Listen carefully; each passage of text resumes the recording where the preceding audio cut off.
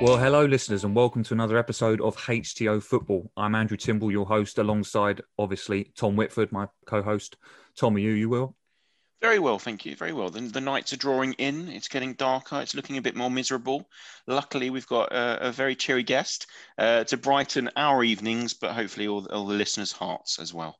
I was going to say, this is a much sought-after transfer target, isn't it, at HTO Football? Very sought after. We've been targeting this one for a while. We can't help it. Again, a little bit of Arsenal bias, but we've been targeting this one for a while. Yeah, we do love a transfer saga, don't we, at Arsenal? So we are joined by Arsenal chief photographer, Stuart McFarlane. Stuart, you well? How's things? All good, thank you. Thanks for asking me. It's dark winter football weather, so I'm just in my element at the moment. Yeah, definitely. It's obviously a pleasure to have you on the show. We've been looking at you for your accounts for a while, just in admiration of your photography. So if we can sort of take it all the way back, really, Stuart, where was the first memories with you behind the camera? I mean, I teach 10-year-olds at my school, and when I ask them about their career choices, they don't tend to come up with photography. Where did it all begin for you, Stuart?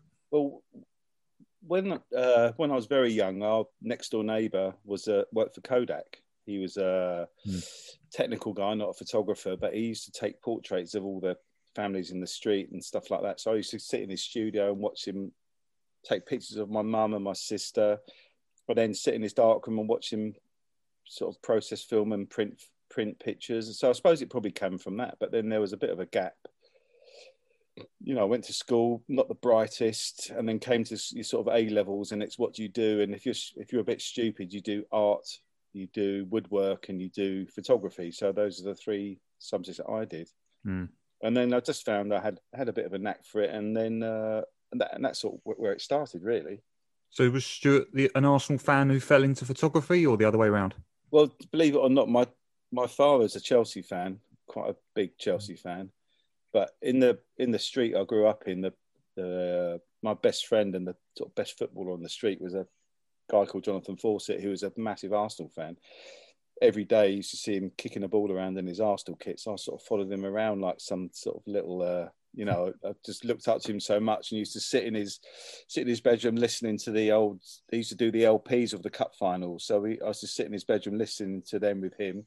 So I was sort of a bit torn between the two, but going to Highbury and then going to Chelsea at that time in the 70s was a massive contrast with a lot of, don't want to sort of get political, but with all the sort of National Front and the racism in football at the time, there was nothing like that at Arsenal, but at Chelsea it was quite prominent, and obviously it disappeared now, but I felt that Arsenal was where I sort of belonged really, and not what Chelsea was about. You say you live in this, before we're on air, you live in a stone's throw away from Highbury Stadium. What was the first photograph of Highbury that you took, Stuart? Was it as a fan as a kid growing up, or? Not really. I don't think my mum let me out of the house with my camera. She thought I was going to leave it somewhere or lose it, or first pictures probably when I first started as a photographer, really, because back in the early days of going to football, people didn't really carry cameras around in the sort of early 80s or whatever. You were sort of looked at as being a bit of a geek, I think. So really, my first picture was probably as I came in as a photographer I worked for an agency in the late 80s. First game I did was Arsenal, Aston Villa, I think 1988. That was probably the first picture I took. But obviously got a lot of memories of the stadium and what it looked like. But, looking back now, I wish I'd, now the fantastic place is more or less gone. I wish I'd made more of an effort, but when you're young, you don't really think into the future, do you? No, well, at least you were hired to do what you were hired to do by the agency, and therefore then the club. We had Gary and Colin Lewin on. Gary said he was the second-hand goalkeeper and a jack of all trades, and he eventually fell into physiotherapy, and now they try and pretend they're experts, which is outrageous, obviously. So at least you. But then, when did the full-time move to the club so you're working for an agency, and how did a full-time job come up at Arsenal? Well, it was a bit of a after Arsenal won the league in '89. Did they? No, they won it. They won it up north somewhere, but after something like that. There's a film about it, isn't there? Yeah. After we won the league, they were looking for new photographers, a new agency to cover some games for them. So they came to the company I was working for. So in 1990, late 89, 90, we started shooting games for them. And then sort of more or less working on and off. It sort of felt like full-time anyway, because I was covering maybe 20 games a season. But then in January 2001, when the plans were to move to a new stadium, they wanted someone in full-time to document the sort of construction and stuff like that of the new stadium, basically record it and own the copyright to all the images. So they approached me because I've been in and around the club for a long time. And luckily I didn't have a job interview. And I think I started on the 1st of February 2001 as full-time. But I remember my first full-time day, I went to London Colney, and my boss at the time introduced me to Arsene Wenger, and he just said, well, no, Stuart's been full-time for a long time. So he didn't even know he presumed I was full-time because I'd been knocking about the training ground ever since he joined anyway. Yeah. That induction, if it was in 2020, Stuart, that would be some social media drop, wouldn't it, of a new photographer? Oh my God, yeah. Yeah. Well, I wonder then sort of how those, photo arrivals of new signings, and clearly Arsene himself in 1996 would have gone with it in a social media world, as it were. But just you were full time previous to that, just without all the benefits and a proper contract, Arsene. I presume that was your answer. Just sort of like, Well, job security. Yeah, absolutely. And then my first day at Arsenal, I wore a suit and sat in an office. I hadn't worn a suit since I got my first Holy Communion, I think, something like that. So, but I remember my first day, I had my packed lunch in my suit. I sat out on the East Upper, had my packed lunch, looked out onto the pitch, nice sunny day, and watched the groundsman cut the pitch. And I thought, wow, you know what? I've made it. This is all I ever wanted, just to sit there listening to it. It was so peaceful in that stadium. It's all you could hear was the hum of the lawnmowers. It's just a moment I'll probably never forget. Obviously, a huge football club when you sort of come full time, Stuart. Was there pressure with that new start in your life, or was it sort of business as usual as the talent that you have?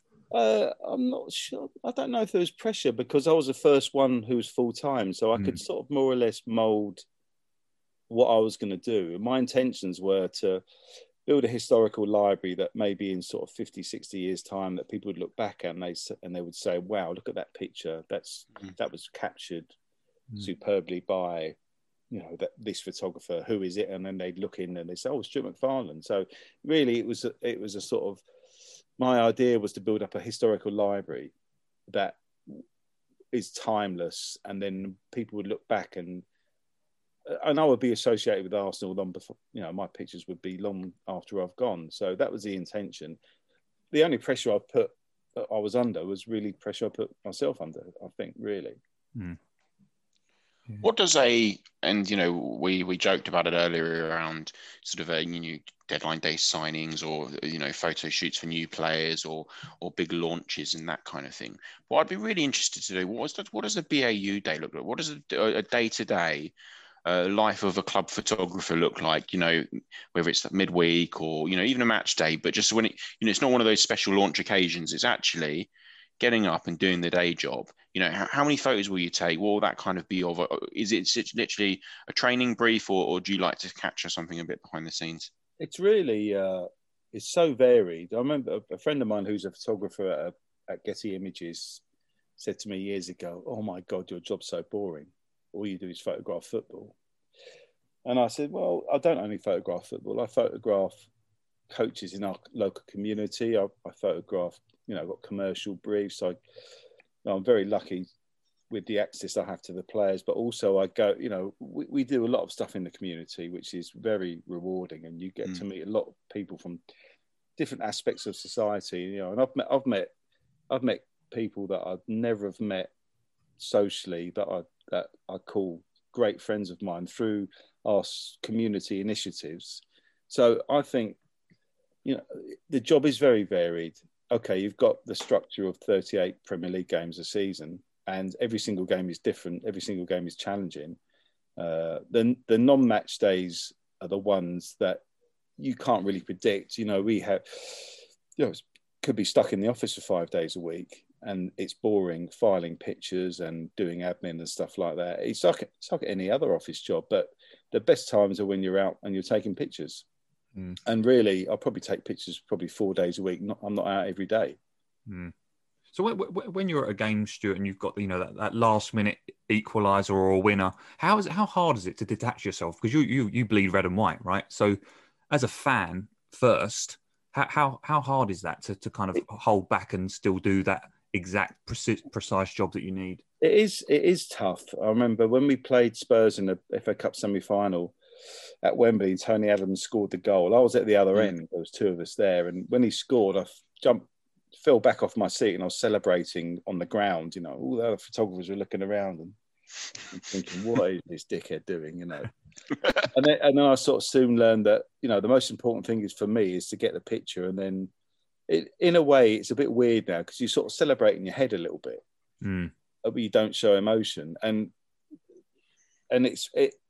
it's quite easy for me to work that way. The hardest thing for me now would be to come to a game without a camera and be a fan. I went away a few years ago to the Dallas Cup with the under 21s team and watched Arsenal Tottenham in a bar with Neil Banfield and Steve Bold, and I had to leave, go to my room at half time. I just thought they were going to throw me out of the hotel. It's too much for me. If I've got something to concentrate on, taking pictures, I'm fine. But I feel so sorry I couldn't be a fan in the stadium. I'd need to have a camera just because I'd get barred. I'd get thrown out of every stadium in the country. Do you ever slam your laptop down straight after the final whistle after a defeat, or? No, I just think get back to the office and have a beer, just try and soften the blow. Yeah, there's obviously been some incredibly iconic photographs over the years. I mean, one that sticks out in my mind is that training ground shot of the five from the Invincibles. It looks like a boy band front cover, doesn't it? How did that all come about? Talking of the Freddie, Sol Campbell, Pires, Bergkamp, and Omri one. It's just a training picture, and really those are, people always say to me, "What's your favourite picture you've ever taken?" And you try and think of all those sort of big moments and stuff, the Silverwater scores a winning goal and, all those sort of big moments. But for me, it's those ones that you take that you don't think have got any real meaning at the time, because it's a training session, that's it. But when you look back at them, you think, wow, look at those, look at them. It's nothing special at the time. Yeah. And it's so good because it's so surprising when you see a reaction from people on social media now, and when they look at it and say, "Wow, look at those players." But I didn't. I just saw them as footballers and people I was lucky enough to photograph. I didn't stage it. I didn't set it up. It was there. I'm just capturing what's there at that time. Yeah, it's in photographic folklore, that one, isn't it? That snap. Yeah, but I think that you make a good point, because also other moments such as cup finals, whether that be FA Cup, Champions League, it doesn't really matter. You also know the world's press is there. You've got thousands of photographers there. Whereas actually some of those candid moments on the training pitch, no one else is capturing that. And that sort of everyday moment, in a way, when you probably look back at it, is far more powerful in your portfolio, because no one else could have seen that. That was you capturing that at that moment. And I think that's what really resonates with fans as well, though. It's that's not my skill as a photographer. That's just the position that I'm in. I'm lucky enough to have that position.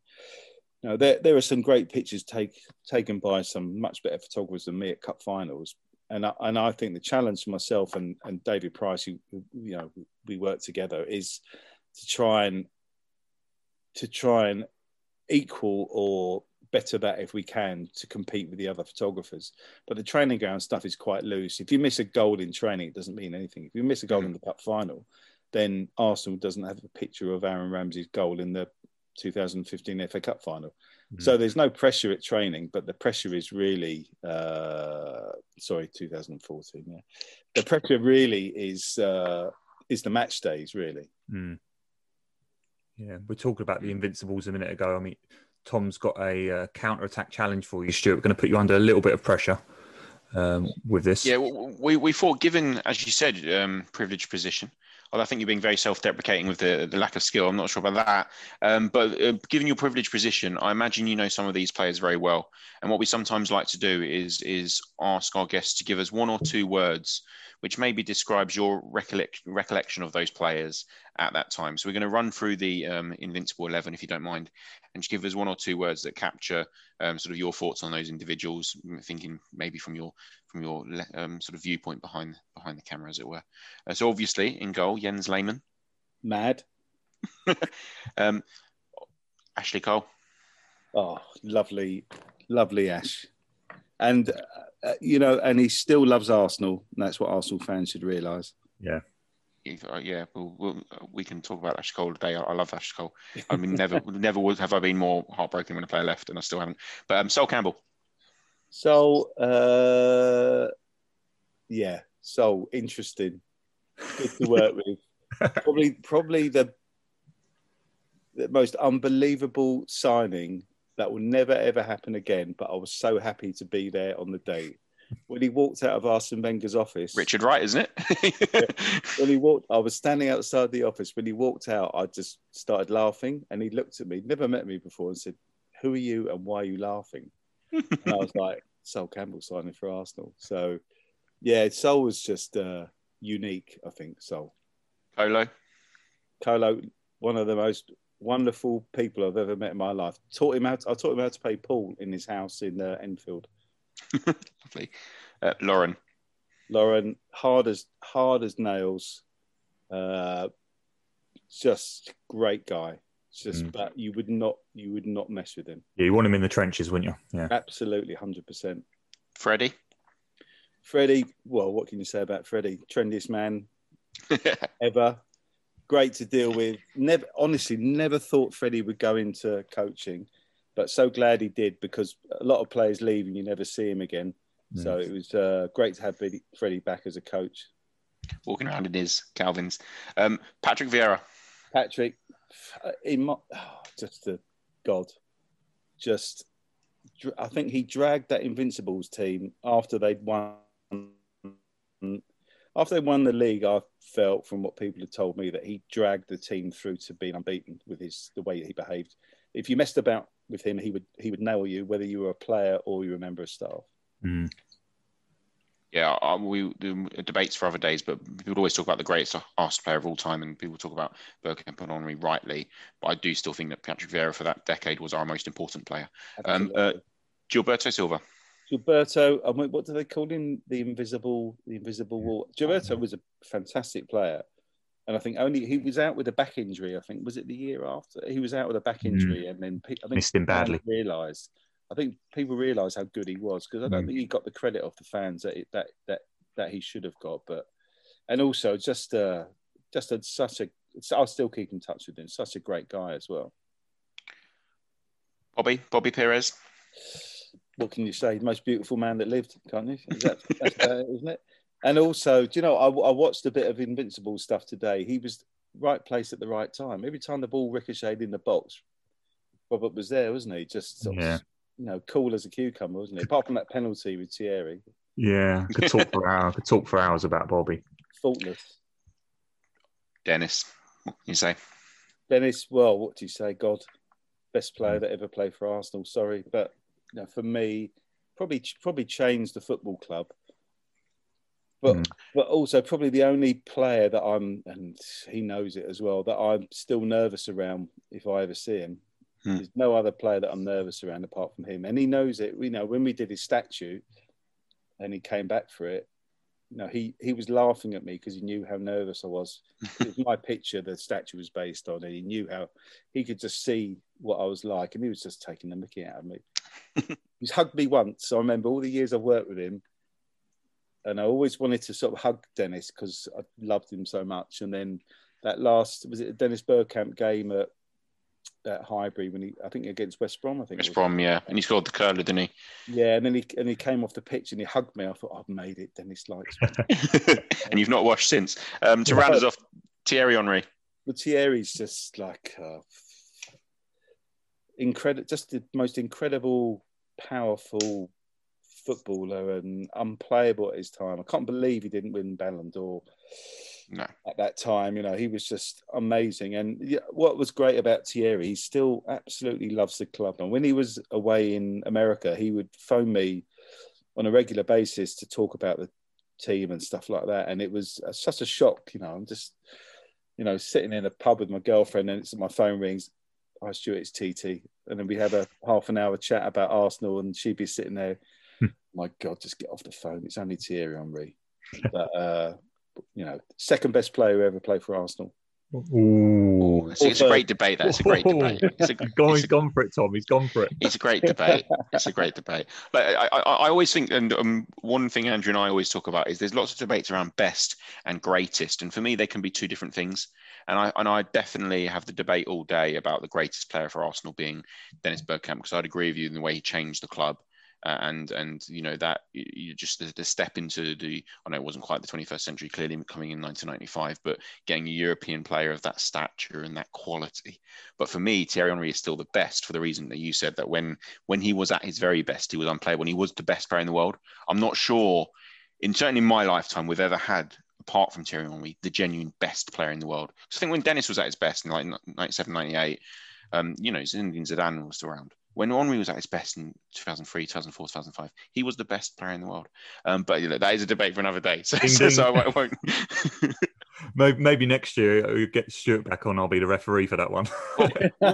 or Stuart, obviously now you're such friends with HTO Pod, you'll just get Thierry and Dennis on the pod, and they can just talk about it themselves. We did want to ask about how it's evolved, and we made jokes around the our lack of ability to take photos with iPhones or Android. There's other phones out there for people, but everyone can be a photographer now, can't they? And actually, do you think how have you seen that as a profession therefore evolve now? That do you embrace that, or actually do you just see that, well, actually every Tom, Dick and Harry can just take a photo and put it on Instagram now? No, when I first wanted to be a photographer, I had a careers meeting at school, and they brought in a local like portrait photographer who just laughed at me in front of my parents and said, "Photography's dead." And this was 35 years ago. And really, there was a point where photography was sort of dying a little bit, but the social media coming around and Instagram and Twitter and that is actually probably resurrected a lot of people's careers. And I love the fact that people use Instagram and everyone thinks they're a photographer, because it shows that people are actually looking and trying to take pictures. And honestly, I use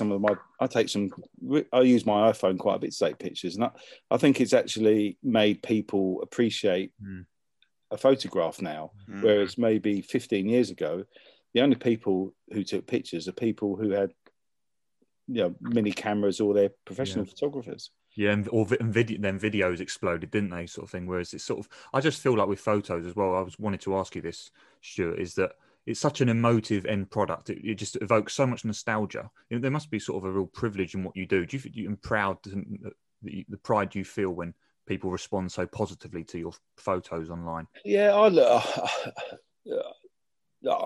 I'm quite good at what I do, but I'm not stupid enough to think that I've got a lot of social media followers. I wouldn't have them on the strength of my pictures if I didn't work for Arsenal. So Arsenal has made me what I am. I'm so lucky, going back to the early days, that Arsene Wenger allowed me so much access at the training grounds. And I'm very proud to look at some of the pictures I've taken. As you said, the one with the 5 players earlier. But to have that access is not every club photographer gets that. And I think what I'm good at is my relationships with people. My relationship with Arsene and the trust that he gave me opportunity to be in areas where other people wouldn't be allowed. Other club photographers can't do that. So I'd say my probably best ability was to get on with people. My second one was to take a picture. And it's about being allowed into those, into those sort of private areas and stuff like that, where you can capture that stuff. You don't have to be a technically brilliant photographer. I think you just have to be there.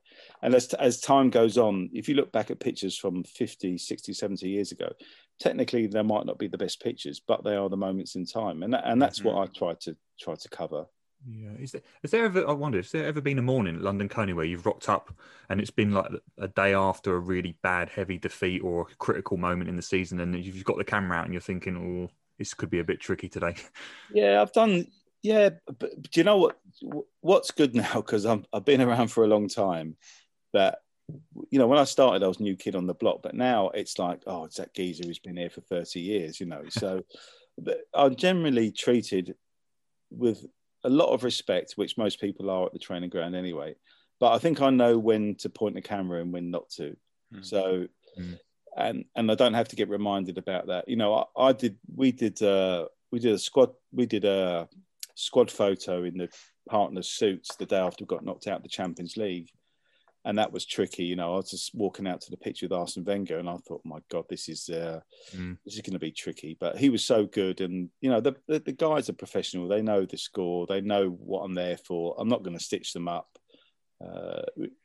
Everything I do, lots of stuff for the players, and such. That's positive. I'd never post a picture of a fight in training or anything like that. I mean, they know how much I love the club and how much I look after their interests. So what's it like shooting the modern day Arsenal? Well, obviously, Mikel Arteta's been there for just coming up to a year now. He talks a lot about energy in his press conferences. What's the vibe around the place as a photographer? Look, I mean, obviously we had a bit of a hiccup against Leicester, but if you look at it, you think, well, it should have been a goal up, could have been 2 or 3 up. I'm very positive about Mikel. He's a great guy. So I knew him when he was a player, and he was destined to be a fantastic manager. It's early days, but it's a little bit different. But for me to photograph and to watch the training sessions, I'm literally, I've been a football fan all my life, but when I watch the sort of detail that he puts in, it blows me away. And so much of it is sort of common sense, and I think, my God, I never thought about that. It's interesting. You mentioned earlier about Freddie. Sort of, you didn't see that kind of leadership in him, and whereas Mikel, it was obviously there from day one you met him, right? Yeah, I think Freddie, because Freddie at the time, I think we all remember he was a player, don't we? And I think if you speak to any of his teammates, not one of them would think he'd ever be a coach. That was just Freddie's personality.